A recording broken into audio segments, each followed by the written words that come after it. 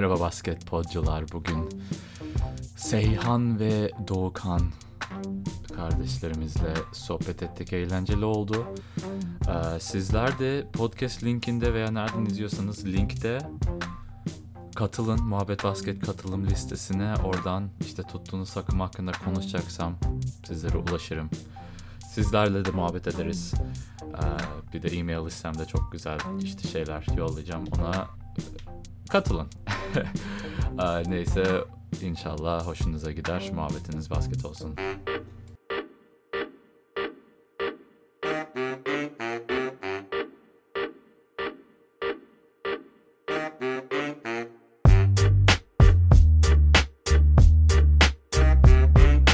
Merhaba arkadaşlar. Muhabbet Basket. İşte ne yapayım, bu bölüme isim bulamadım ama birçok takipçilerimizle muhabbet edeceğiz. Bugün tabii Skype olayını çözebilirsek. Katılanlar da yazar. Şimdi yavaş yavaş geliyordur zaten insanlar. Ama şu an karşımda, en azından telefonun diğer tarafında, Seyfan Fariz Twitter adminliğimizi yapan ve biz telefonda, WhatsApp'ta falan konuştuk ama böyle podcast şeyinde hiç konuşmadık galiba abi. Nasılsın? İyiyim. Selam herkese. İyiyim. Nasıl olayım? Her zaman gibi Denver Nuggets'ı destekliyoruz. Bugün de inşallah konuşuruz. Bugün zaten yani buraya katılan, programımıza katılan herkesle onların izlediği takımını ya da onların tuttuğu takımı veya sevdiği oyuncuları konuşmak Aynen. istedim. Şimdi bakalım başkaları gelebilecek mi, gelmeyecekler mi, onu çözeriz. Ama sana direkt sorayım o zaman. Nuggets'le başlayalım. Bir Nuggets taraftarı nasıl oldun? Neden Nuggets? Çünkü ben Türkiye'deki basketbol NBA taraftarlarının takım tutma olayını anlamayı seviyorum. Çünkü doğuştan bir şey yok sonuçta. Bir oyuncu seviyorlar veya bir takım bir şey oluyor. Ben de onu çok merak ediyorum. Neden Denver Nuggets taraftarısın? Ya, abi şöyle anlatayım.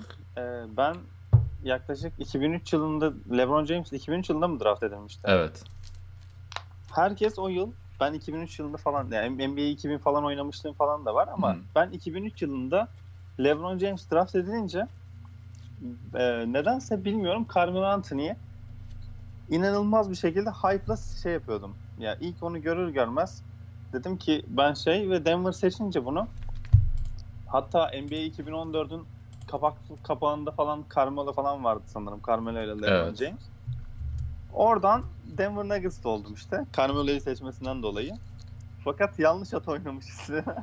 LeBron James'i destekleseymişim sanırım daha görebilirmişim. Dur, sen Melo'yu LeBron'dan daha iyi olur diye mi seçtin? Neden Melo'yu seçtin? Hayır, yani herkes LeBron James'i inanılmaz hype'lıyordu. Ya ben yaptım böyle. Hani dedim ki ya herkes bu adamı destekliyor. Herkes bu adamı yapıyor. Yani ya diyorlardı yani, çünkü MJ'den sonra, Michael Jordan'dan sonra gelen en büyük süperstar falan filan, her şeyi, tüm ligi kasıp kavuracak falan filan, inanılmaz bir hype'la geldi. Aynen. Ve inanılmaz fanları vardı. Ben de Melo'nun skorer olarak bayağı iyiydi Melo ilk başlarda. İlk yıllarında inanılmaz bir skorerdi. O yüzden onu da desteklemeye başladım. Oradan da Denver Nuggets kaldı. Öyle yani. Benim böyle başladı. Bu hype aynı şeyde de var ya, Zion'la. Şimdi Zion'un hype'ı anlaşılır tamam da her şey, yani ESPN programında bütün gün konuşulan Twitter'da reklamları, Instagram'da yaptıkları reklamlar, İnanılmaz hype. Her yerde işte Zion, NBA League Pass'i bedava yaptılar bu hafta. Bu kadar Zion'un reklamını yapıp da gelsinler NBA'de işte maçları izlesinler League Pass'te. Ya böyle bir şey ben görmedim. Yani tamam, anlıyorum, marketing falan, yani bu reklamını yapman lazım. Ama ya biraz abartı geldi sanki. Ya LeBron gibi, aynı LeBron gibi, ama LeBron şimdi olsa bu seviyede olurdu. Eskiden bu sosyal medya falan 2003'te sonuçta çok büyük değildi. Yine vardı o hype, o bloglarda yazılan şeyler, ama şimdiki instant, yani anında milyonlarca insana dağıtım yoktu yani eskiden. O yüzden de çok enteresan. Bu Zion hype'ı ne düşünüyorsun? Denver Nuggets'e geleceğiz daha detaylı da, yani sen ne düşünüyorsun? Yani ya ben Ben de bak mesela şu anda da Zion'dan çok Morant'ı daha çok destekliyorum. Yani İlginç bir şekilde birisi çok ayıplanınca yanındaki kişiyi destekliyorum sanırım. Ya Zion'un bilmiyorum çok fazla sponsorluk bence çok şey getirecek diye yapıyorlar. Yani medyada yeni bir yüz bulmaya. Yani LeBron yaşlanıyor, LeBron James. Ve yeni bir şey arayışındalar bence. Ve onun şey olmasını istemiyorlar. Ya Doncic'te mesela Giannis'te pardon. Antetokounmpo'da onun potansiyeli var. Fakat Avrupalı istemiyorlar mı acaba bilmiyorum yani. Ve bir şey süperstar birisini hype'lamaya çalışıyorlar.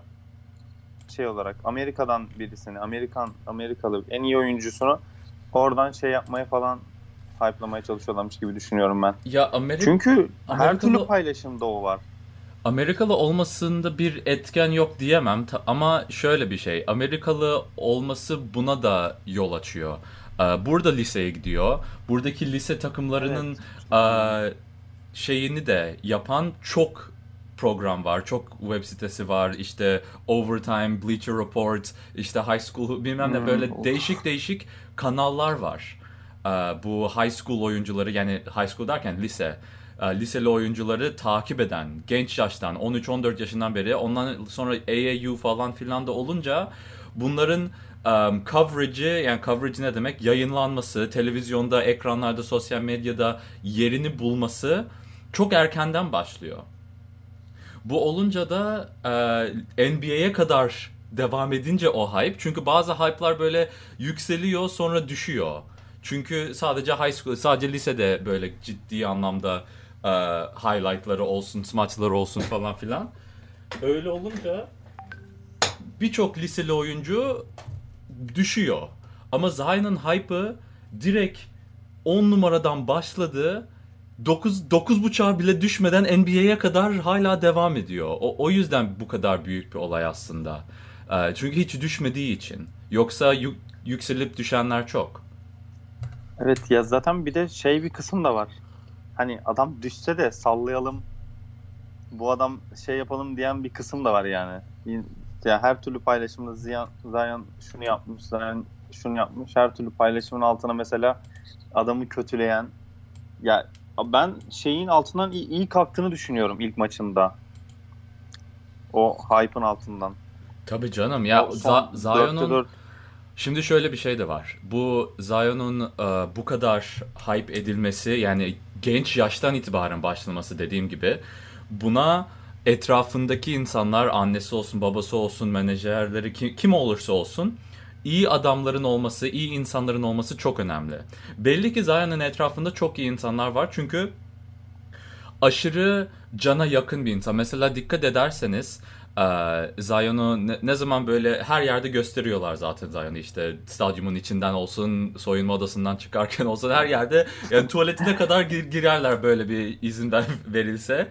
Ama şey yapıyor tüm yani temizlikçi adamları olsun işte stadyumda çalışanlar olsun, yemek satanlar yani her insana insan gibi davranıyor. Kimsenin üstündeymiş gibi davranmıyor. Bu da çok önemli bir şey. Zion bu yüzden ben mesela Zion'un süperstar olmasının en büyük sebebi kafa yapısının doğru olduğunu düşünüyorum. Atletizmi olsun falan bunlar her şey olabilir.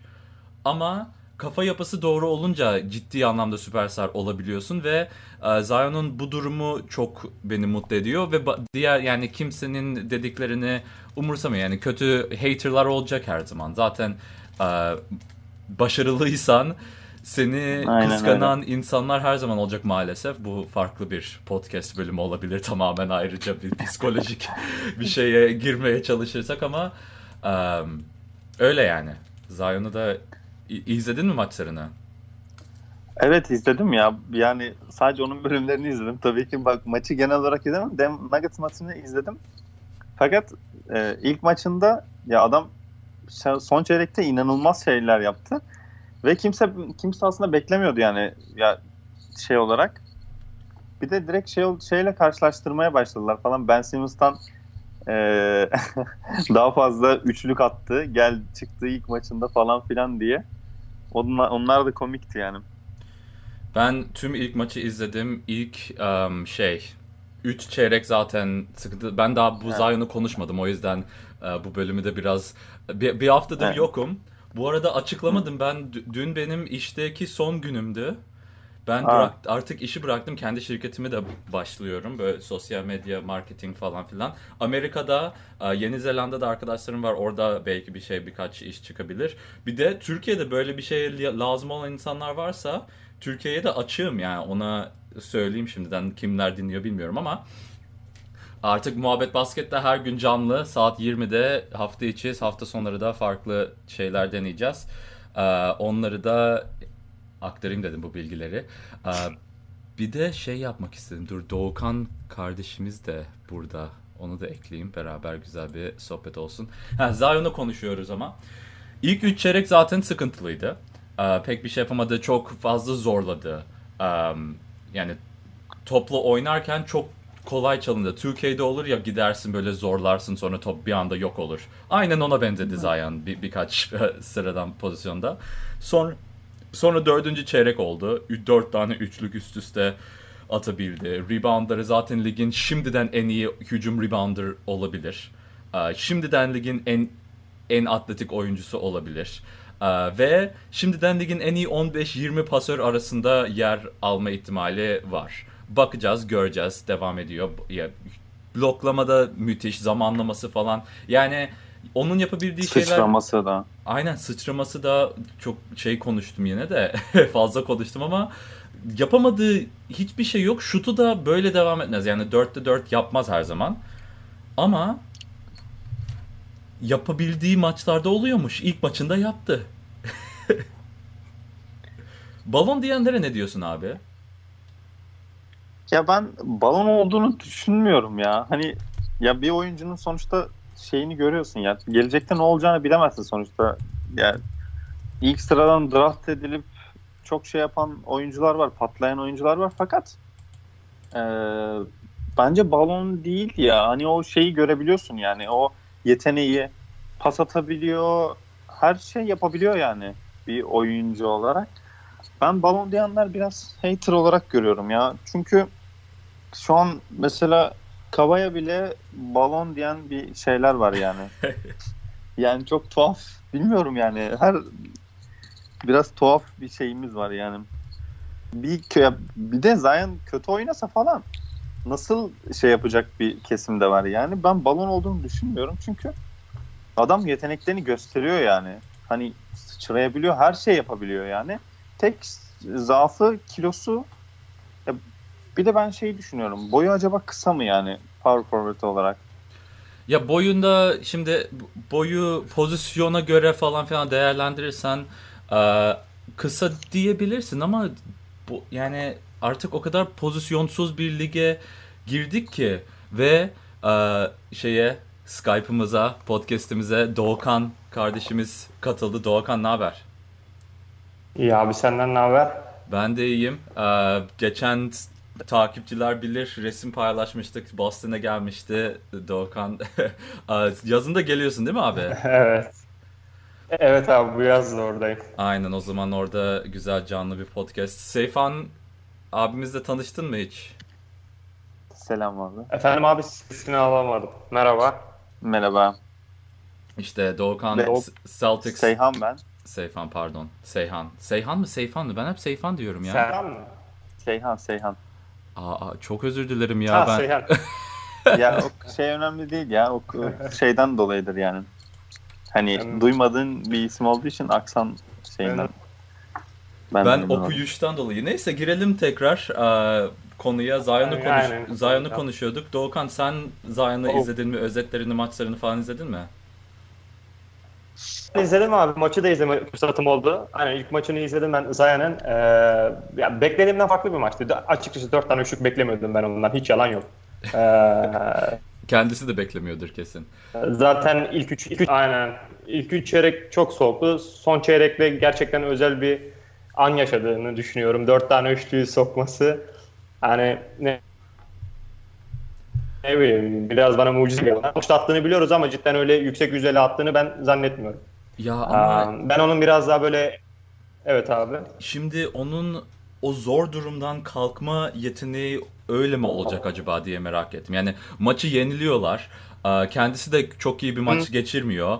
Sonra Evet. onun üstüne düşen görev vardı gibi hissetti ve çünkü tamamen boş bıraktılar. Defanslar zaten böyle oynayacak Zion'ı. Tamamen tamam abi sen üçlüğünü atarsan at yani yapacak bir şey yok deyip ona bu izni verecekler. Ama bu da 4'te 4 attı ve çıkması lazımdı. Zaten ne kadar üzüldüğünü gördü. Tüm takım arkadaşları hep topu ona verdi. Hatta çıkacaktı, sonra bir 2 dakika ekstra kaldı. Çünkü yani hem foul yaptılar, serbest atışı kullanan kısıtlaması var. 4-4-4 oynadı zaten. Aynen. Çünkü yani serbest atışı kullanan oyuncuyu çıkaramıyorsun ama ona faul yaptılar falan filan. Aynen. Neyse, konuyu değiştirelim ama ilk önce YouTube'da canlı izleyenlere bir selam vermek istedim. Berkay Yardımcı. İyiyim abi, sen nasılsın? Mustafa Karlı, Zion çok iyi ama bence asla LeBron kalibresine ulaşamaz. Ya kalibre ya da başkalarının seviyelerine ya da bu yan yana kıyaslamaları neden bu kadar ilgi çekiyor dünyamızda diye bir soru soracağım. Çünkü gerçekten ilgimizi çok çekiyor. Ben kendisi gibi olsun, devam etsin, olabileceği kadar iyi olsun diyorum. Ama Aynen o öyle. yine farklı bir konu. Ömer Faruk Yılmaz ikinci tur draft hakkı için değer mi sence? Golden State Warriors Mavs'da yaptığı trade hakkında ne düşünüyorsun? Bu trade hakkında Seyhan, senin bir şeyin var mı? Willie Cauley-Stein, Golden State, Mavs. Yani Powell sakatlandıktan sonra şeye ihtiyacı vardı işte. Center'a. Bilmiyorum, bence sanki ikinci tur draft hakkı çok şey olmadı yani. Golden State'in buna ihtiyacı var mı bilmiyorum yani, ama ikinci turdan da bir şeyler kopartabiliyorsun bazen yani. Ya bu draft haklarını insanlar biraz yapıyor. Şu an Willie Cauley-Stein kadroda kalmayacaktı. Willie Evet, Cauley-Stein'ın aynen. şu anki değeri de başka bir şey alamazsın Willie Cauley-Stein'la. Ya ikinci tur draft hakkı veya ikinci tur draft hakkı için takas edilebilecek başka bir oyuncu. Yani 11 ile 15.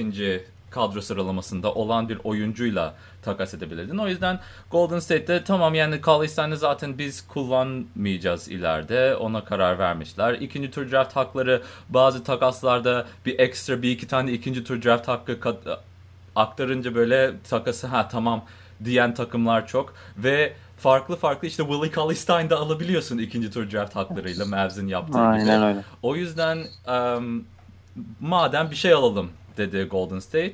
Kullanmıyoruz. İhtiyacımız da yok Willie Cauley-Stein'a. Mavs'de ihtiyacı vardı. Atletik ve hızlı oynayabilen bir defansif pivot, aynı Dwight Powell'ın yaptığı gibi o role direkt koyacaklar. Hatta ben olsam Dwight Powell filmini alırım. Bak Willie Cauley, sen de aynen bunu yapabilirsin. Yani arada sırada Dwight Powell üçlükler atıyordu. Willie Cauley-Stein'a o esnekliği vermezsin rolünde ama böyle yapar. Doğukan, senin düşüncelerin var mı bu takas hakkında?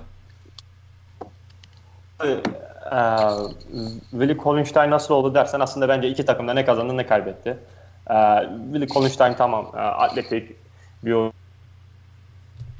oyuncu, skoru bence bütün maçlarda yani oynadığı bu mentaliteyi sürdüremiyor. Çok kopabiliyor maçlardan. Maçtan maça performansı değişebiliyor. Maç içinde Abi sen kapatsana, kameranı kapat. İnternetin kesiliyor veya benim internetim kesiliyor. Bir şeyler oluyor. Seyhan, sen burada mısın abi? Evet, buradayım Tamam. ya. Bende bir şey yok. Tamam, sıkıntı yok, o zaman devam edelim. All Star. ve Doğukan, sen Ses- kameranı kapat. Çok yayın yavaş herhalde, kesiliyorsun. Sadece Tamam, audio'ya tamam. geç, belki olur. Ama Ömer Faruk Yılmaz büyük kumar oynamak gibi sanki. Ya kumar falan değil bu ikinci Büyük draftlar. hiç değil. Büyük hiç değil. Yani çok Evet. aşırı küçük, kumar da değil.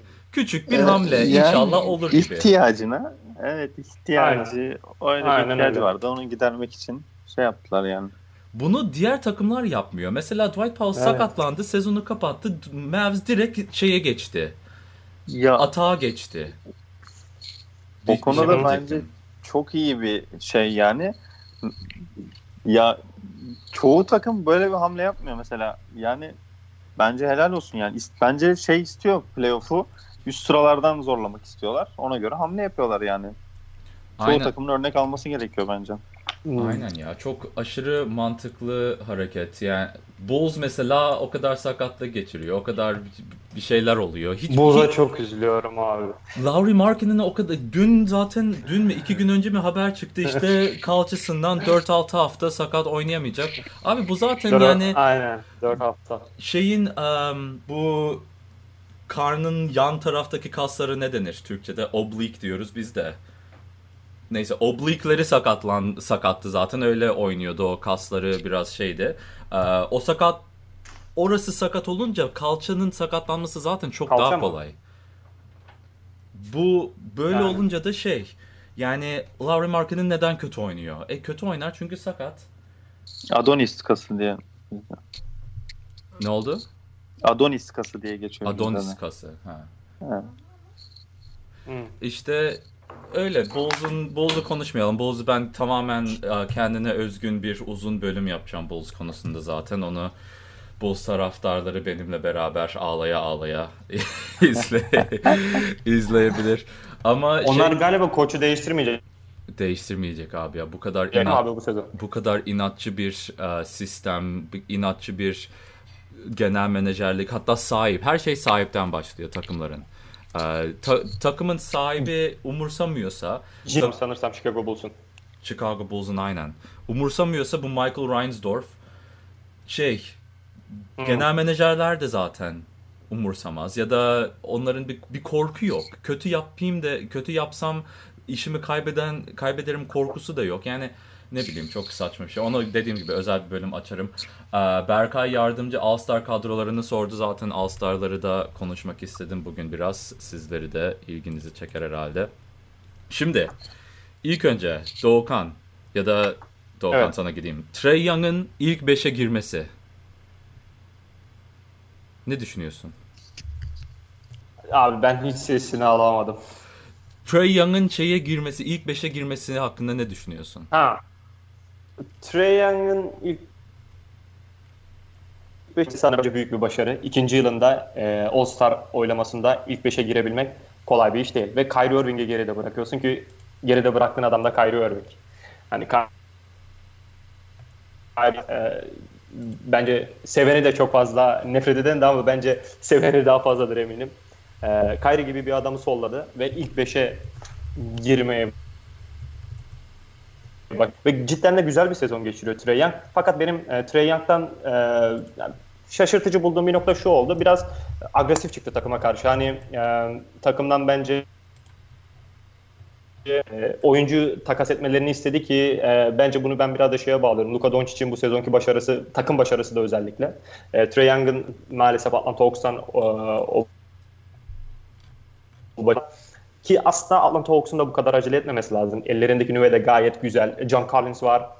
Kevin Huerter miydi? Stuttgart'larda. O biraz sezona biraz yavaş başlamıştı fakat biraz toparladı sanki. Yani onlar da bence biraz daha zamana bırakıp ellerindeki nüveyi değerlendirmesi lazım diye düşünüyorum ama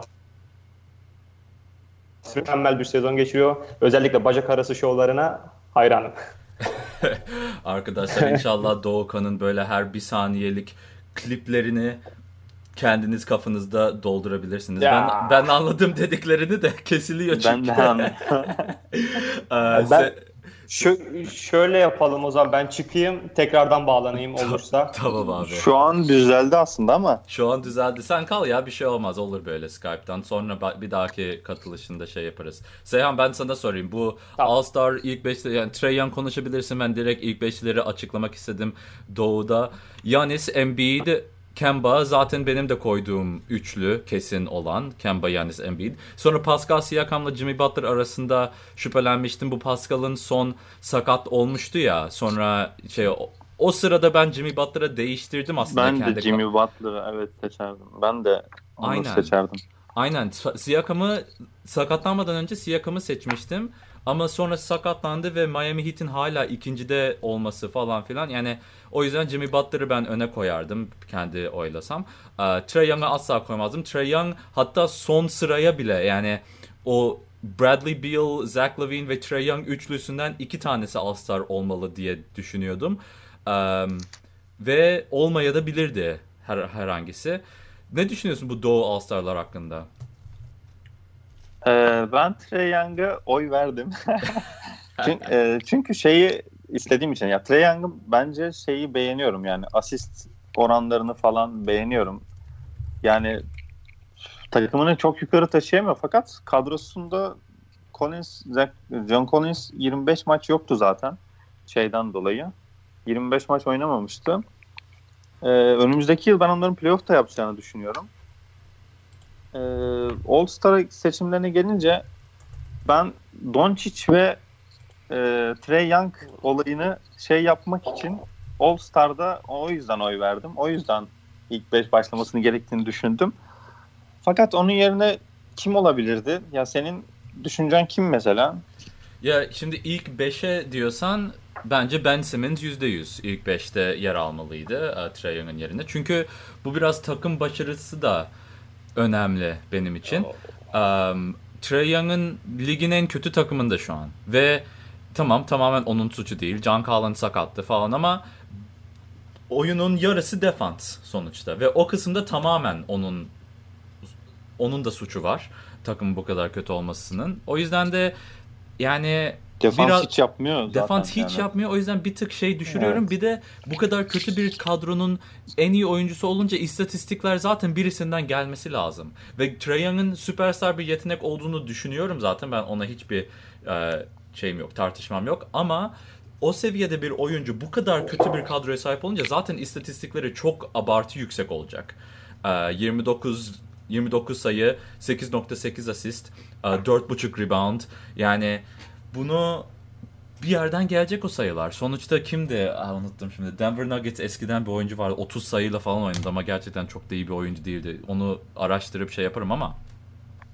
O yüzden Trae Young'ın eğlence konusunda katılıyorum. Bak bu All-Star hafta sonu eğlence, Doncic, Trae Young falan filan, medya için müthiş bir şey oldu bu. Herkes zaten birinci oy alan oyuncu falan. Bir de koçlar da oy veriyor. Koçların oylarında da Trae Young diyen birkaç tane olmuştur büyük ihtimalle. O yüzden de o %50 fan vote, yani seyirci %50 oylaması. değil, %40 galiba. 40 mı? Evet, %40'a %60 sanırım. Medya ve diye oyuncular. %30 o zaman medya, %30'da NBA'deki oyuncular da oy veriyor ki oyunculardan da oy alma ihtimali çok yüksek Trae Young'ın. Onun oyununa saygı duyan birçok oyuncu var. O yüzden de yani çok da yapmayalım. Sonuçta eğlendirecek bizi.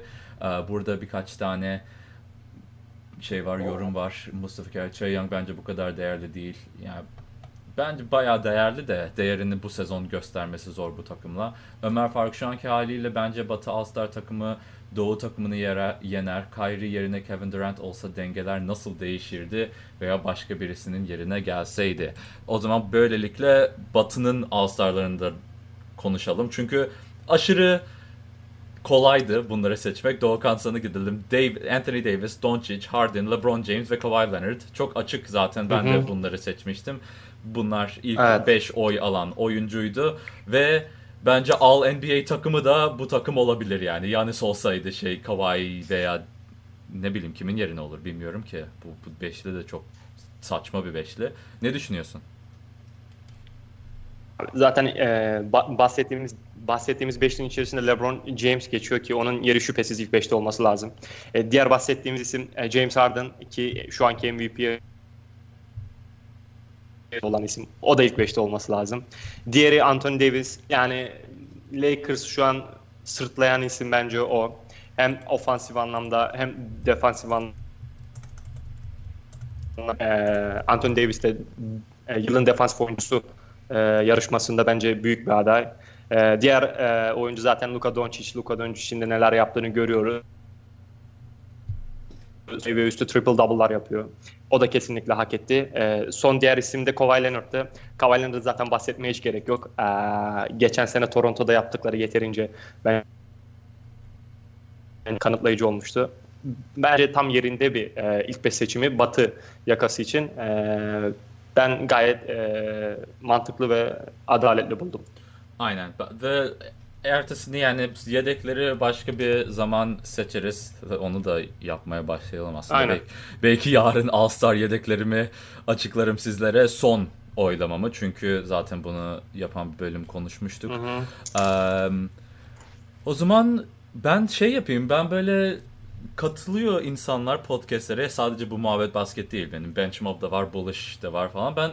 Ama katılan insanlara hiç soru sorma şansı vermiyorum. Ama soru sorulduğunda ben de çok oluyorum. Böyle seviyorum cevaplamayı. O yüzden ikinizden de bir soru isteyeceğim. İlk önce Seyhan, sana bir sorayım. Var mı böyle merak ettiğin ya da konuşmak istediğin bir konu? Var, sorayım.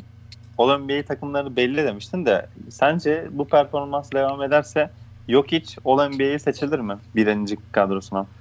All-NBA o çok enteresan bir şey. Mesela çünkü Damian Lillard da bunu gördük. Mesela All-Star'a seçilmeden ya da All-Star ilk 5'ine seçilmeden All-NBA birinci takımında bitirmişliği var Damian Lillard'ın. Çünkü ilk başta çok güçlü başlattırmazsan, sezona çok güçlü başlamazsan zor oluyor All-NBA'ye girmen veya All-Star'a girmen daha da zor oluyor. Çünkü sadece sezon başına bakıyorlar. Jokic biraz bu durumda. Jokic'in ilk başı çok iyi değildi ama öyle bir şey yapıyor ki, geliyor ki All-NBA'ye bu şeyde devam ederse, bu performansına devam ederse, ki bu performansı değil bu çıkışına da devam ederse, çünkü sezon başından beri bir çıkışta Jokic. Nuggets de öyle. All-NBA'ye girer. Çünkü Embiid'in şimdi de bu Embiid sakatlandı. Ben Simmons'la beraber daha mı iyi oynadı? Embiid mi takaslansın Simmons yerine, böyle gibi muhabbetler de dönmeye başladı.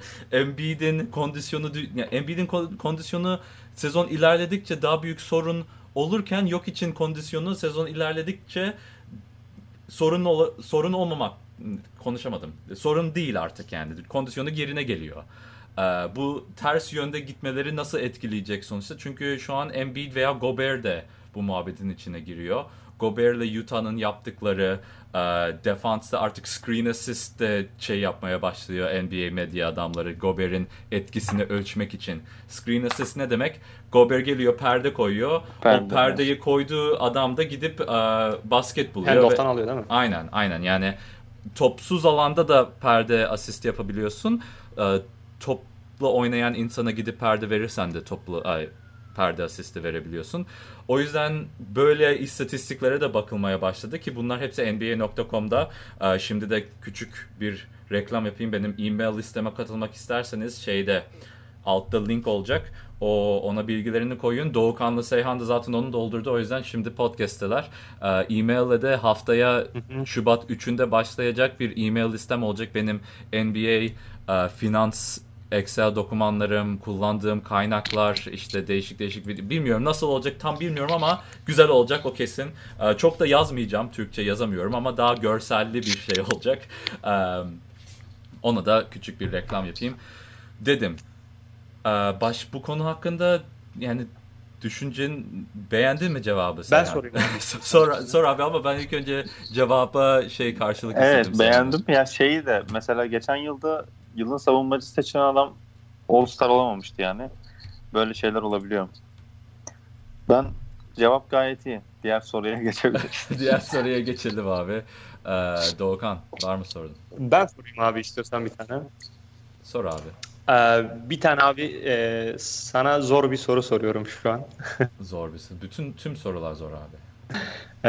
Batı'da şimdi Batı'da sence abi 2019-2020 sezonunda 8.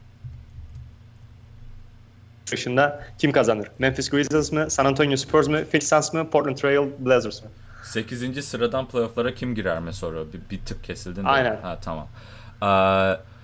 Şimdi aynen abi. Memphis mi, San Antonio mu, Blazers mı? Ben sezonun başında Pelicans'ı seçmiştim zaten playoff'lara katılmak için 8. sıradan. Çünkü o 8. sıra zaten zorluydu sezonun başında. Aha. Çünkü Oklahoma City düşer diyorduk. Evet. İşte San Antonio Spurs hala o performansını sürdürecek mi diyorduk. Portland Trail Blazers girer diyordum ben ama onların da düşme ihtimali. Yani orası zaten sezonun başında da karışıktı.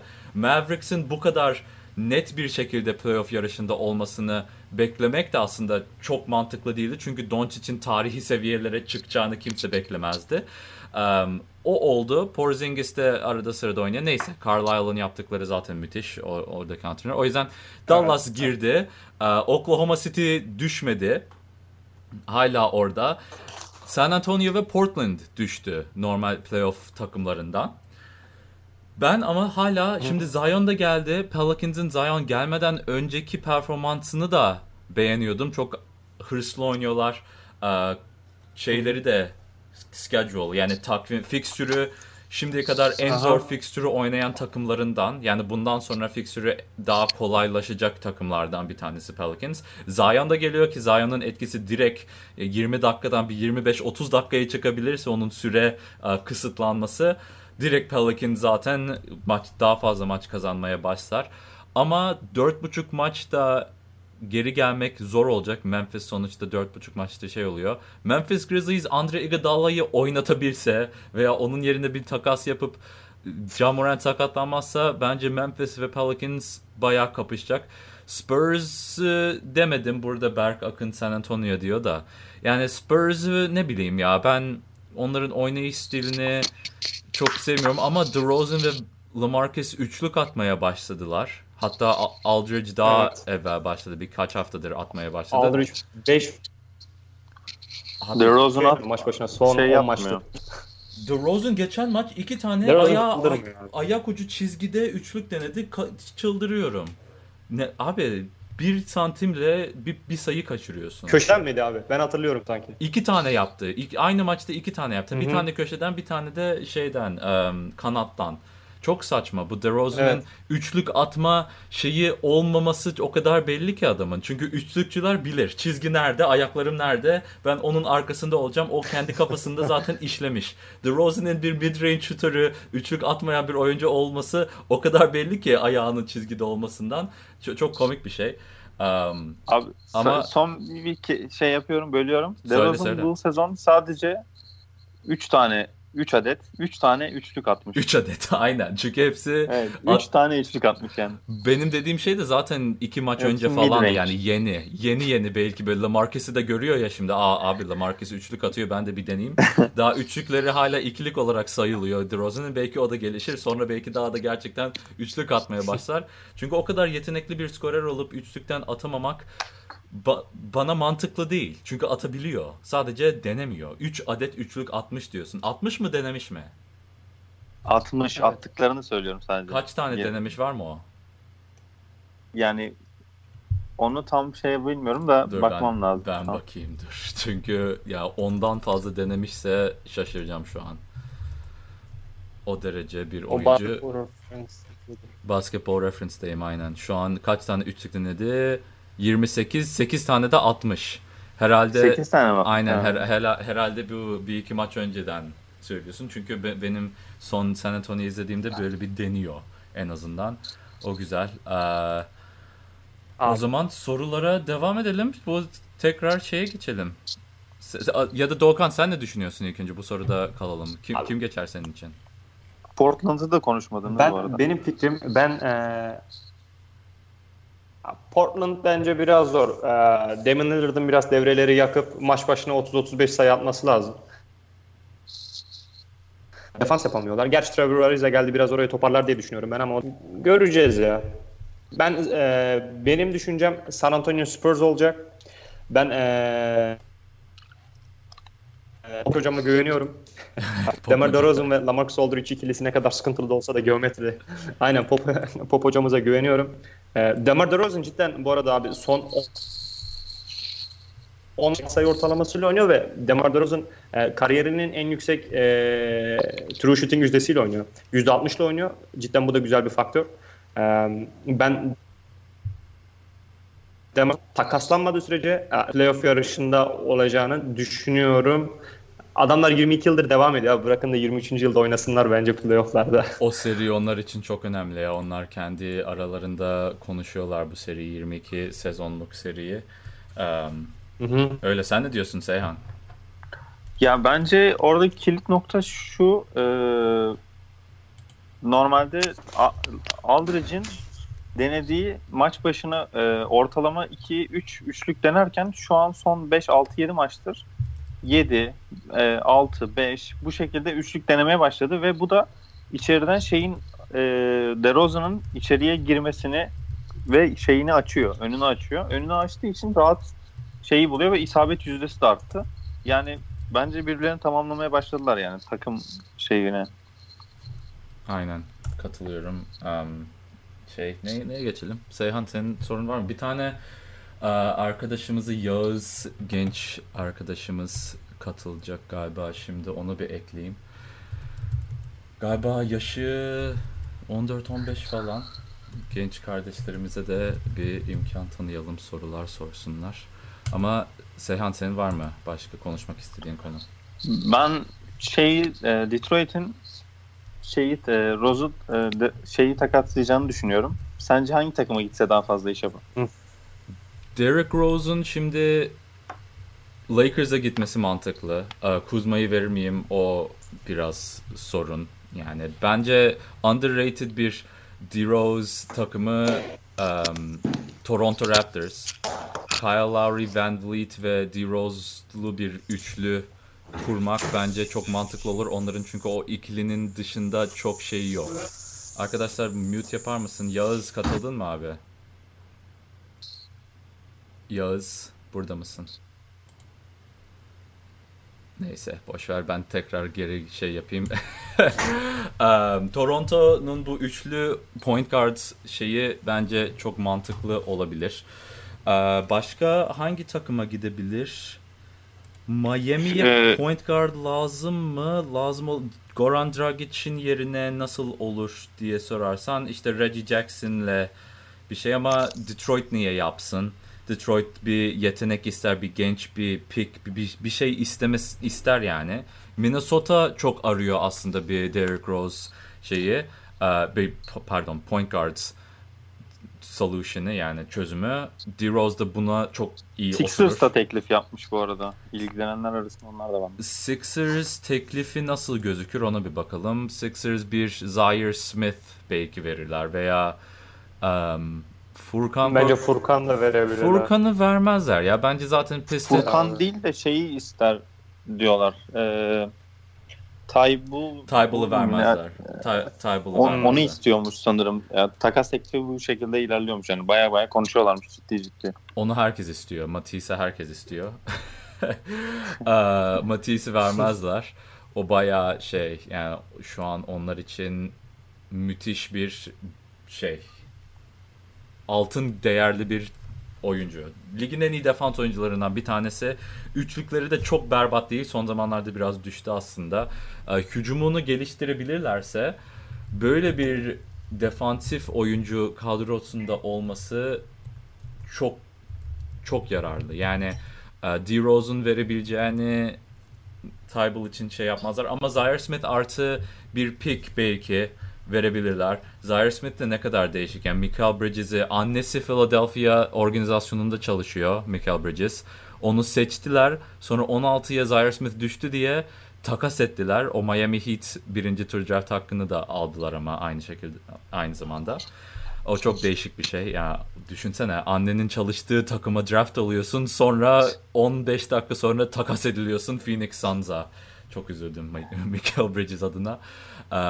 Ama neyse bu soruyla ilgili bir şey yok. Zaire Smith olursa olur. Toronto'nun verebileceği parçaları da işte Pat McCaw artı Norman Powell, işte belki geri Langston Galloway geri gelebilir. Bunun pickleri de var Toronto'nun verebileceği. Böyle şeyler. Yani aşırı değerli bir parça Detroit alamaz. Ama çok verimli olmayan bir genç oyuncu. İkinci draft dediğimiz konsept. Yani ilk draft ediliyorsun. 3-4 sene pek bir şey yapamıyorsun. Başka takıma gidiyorsun. Açılıyorsun gibi. Bu kim oldu? Oladipo gibimsi bir şey. Veya başka kim oldu ya? Hezonya'yı için yaptılar Portland. Hezonya'ya bir şans verelim de belki döner kendi formuna falan. Böyle oyuncular alınır DeRozan'la. Sizin var mı DeRozan gitmesini istediğiniz yerler?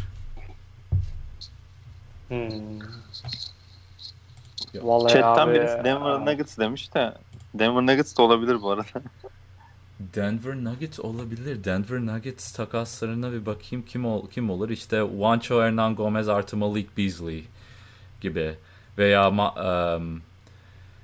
öyle bir Malik Beasley veya Juancho bir azıcık genç olsun.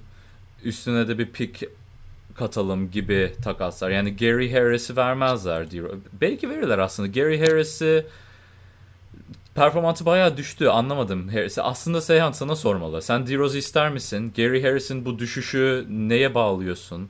Yani ben gerçekten anlayamadım. Ya bence Denver Nuggets'ın ikincil bir oyun kurucuya ihtiyacı var. Çünkü Murray kesinlikle bir şutöre dönüştü yani. Ya şeyin yanında Jokic'in yanında tamamen ve mental olarak da kendisini saldı. Point guardlıktan çıktı artık yani tamamen.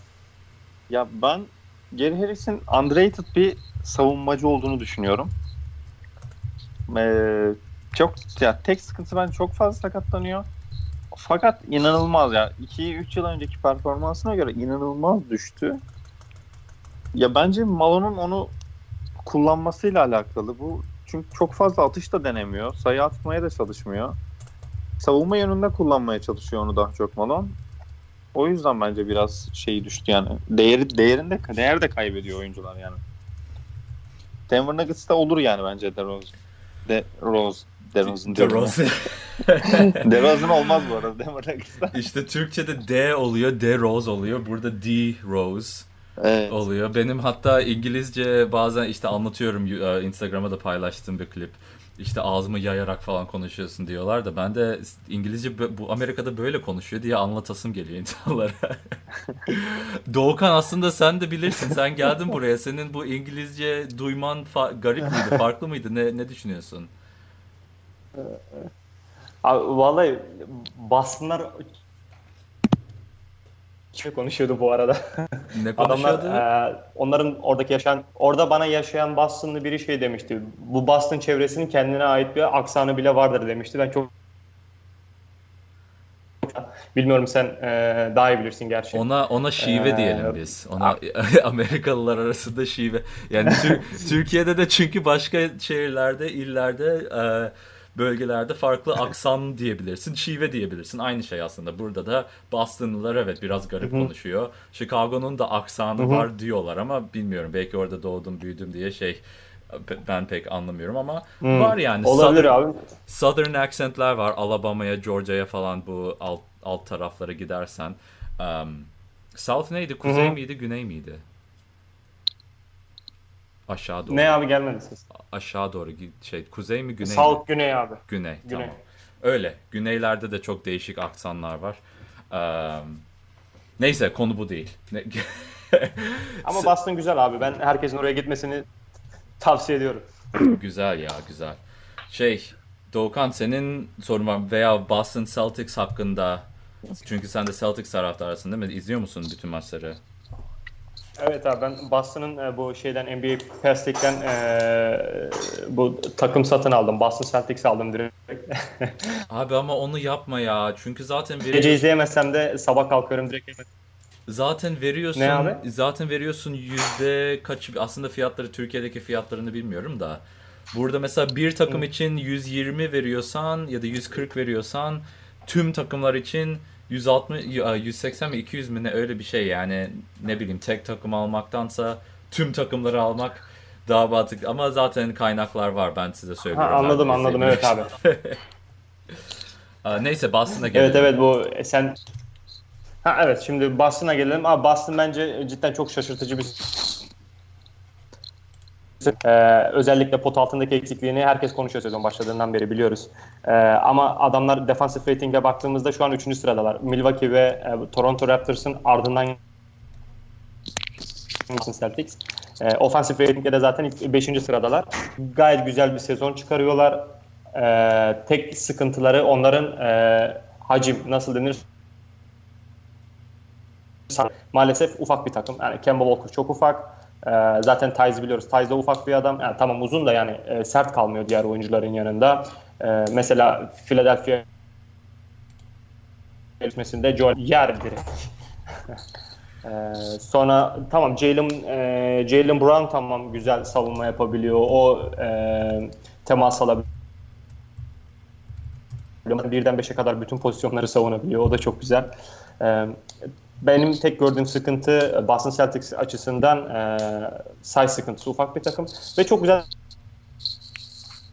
Zaten Brad Stevens'ın sevdiği bir takım bu. Isaiah Thomas'ı zamanda da onlar çok güzel top çeviriyorlardı. Ben Boston hatta izlemesi de çok keyifli bir takım. Herkese de tavsiye ediyorum burada. Keyifli bir takım aynen. Playoff'larda Abi playoff'larda şampiyonluk yarışında biraz şey olacak. Sana uzun cevap hakkını yitiriyorum senin internetin çünkü gerçekten dinleyiciler için şey Evet oluyor abi. kesiliyor. Hatta şöyle yapalım ben. Hı-hı. Nasıl yapalım? Ben çıkayım abi. Sonra... Yok abi ya kalabilirsin sıkıntı yok. Soruları da sorabilirsin ama uzun cevapları birazcık kesiliyor onu çözeriz ama çünkü dediklerin aslında hoşuma gidiyor yani istatistikli detaylı falan diyorsun ama kesiliyor o yüzden. Neyse düzeltiriz ama Celtics hakkında gerçekten eğlenceli bir takım. Şu anki NBA'ye uygun bir takım. Pivotları olmadığı için Giannis ve Embiid'i savunamadıkları için çok da yani ciddi bir şampiyonluk adayı diyemiyorum Celtics'e ama müthiş bir eğlence, müthiş bir stil. Brad Stevens'ın artık bu underdog mentality. Kyrie Irving'in kafa yapısında sıkıntı var. Hatta Seyhan'la konuşuyorduk Zion hakkında. Bir psikolojik sıkıntı var Kyrie Irving'de. Ne olduğunu bilmiyorum ama hayattan bir beklentisi mi farklı yani bu zaten önemli değil ki yani sağlık ve şeyden başka dünyada evrende küçük bir toz parçasıyız falanlara geçiyor. Sonra yani çok garip yerlere gidiyor. Bunu da kendisinde nasıl hayat... Dünya düzler falan. Aynen. Ya bu dünya düz olayını biraz şey olarak dedi de... Ben o herifin sorunu söyleyeyim mi size? Söyle. Abi o adam kendini lider zannediyor ama fakat öyle bir şey yok. O yüzden bence bütün sıkıntılar açığa çıkıyor. Abi lider işte ben de şunu diyorum. O kadar çok LeBron'un yaptıklarını yapmaya çalışıyor ki kendisini tanıyamadı daha adam. Yani kendisini tanımaya çalışırken böyle bir depresyonlara bir değişik kafa yapılarına giriyor ve bu takımın en iyi oyuncusu olunca tüm takımı etkiliyor. Bir düzen oturamıyor. Celtics'te de bu düzen bozuldu. Brad Stevens de ne yapacağını bilemedi. Takım arkadaşları da ne yapacağını bilemedi. Ve Kyrie'yi seven birçok oyuncu var zaten. Kyrie'yi sevmiyorlar değil. Sadece sahada garip. LeBron'un yaptıkları da mesela LeBron'un sevmediğim bir yönü takviye lazım. O oyuncularımız yeterli değil. O kadar yani LeBron yapınca iyi mi liderlik oluyor bu? Ya ben ona asla katılmıyorum. Kyrie de bunu LeBron'un seviyesinde olmadan yapınca çok daha abes kaçıyor. Yani 2 ay sahadalardan uzak kalıp gelip takviye lazım demek kadar aptal bir şey görmedim ben. Gerçekten. Neyse. Ve takımın en iyi oyuncusu sakat yani şu an. Aynen yine sakatlandı. Zaten sakatlık sorunları var. Ben gerçekten Kyrie'nin sadece kendisiyle bir barışmasını istiyorum. Anca öyle etrafındakiler de barışabilir diye düşünüyorum. Böyle de bir psikolojik analiz Kyrie Irving için. Bence Cleveland psikolojisini bozuyor ya. LeBron James'in o dönemki takım arkadaşlarının çoğunda psikolojik bir sorun olmuştu yani. Kevin Love'da da vardı bu. Hatta şeyde de falan ya bilmiyorum tuhaf bir şey var yani. Bana öyle geliyor. Tuhaf bir şey var. Baskıyı kaldıramıyorlar mı? Bilmiyorum. Bizim aramıza katılan yeni bir şahıs mı var acaba? Ben. Oo Yağız, ne haber abi? Nasılsın? İyi. Sorun var mı abi? Zaten yayınımızın sonuna yakaladın vallahi iyi oldu. Benim OKC nereye gider? OKC nereye gider? OKC ile o zaman kapatalım yayınımızı. Çünkü OKC gerçekten dediğim gibi OKC düşer diye garantiye almıştım ben.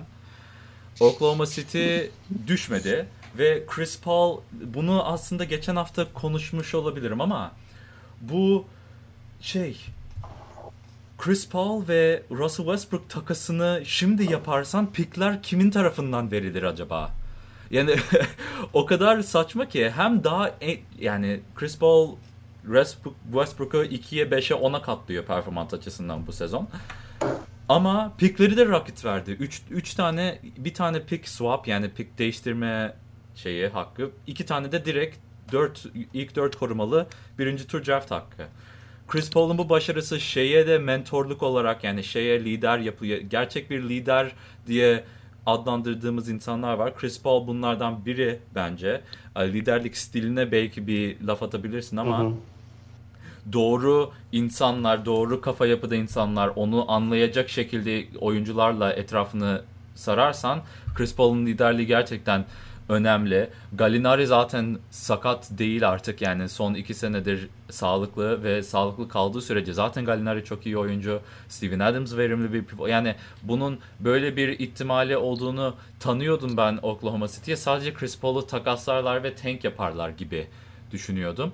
Ama şimdi gayet şu an yani 8.'ye 5.5 maç öndeler ve Shai Gilgeous sadece daha iyi oynuyor. Terence Ferguson daha iyi oynuyor. Yani Schroeder kariyerinin sezonunu geçiriyor. Schroeder'a ne oldu ben gerçekten anlamış değilim. Son 4 maçlarını kazandılar ve şu an 2.'ye 9.'dan daha yakınlar öyle diyeyim. Ve yani çok enteresan bir şey. Oklahoma City'nin bu kadar iyi olması ama öyle playoff'lara kalırlar.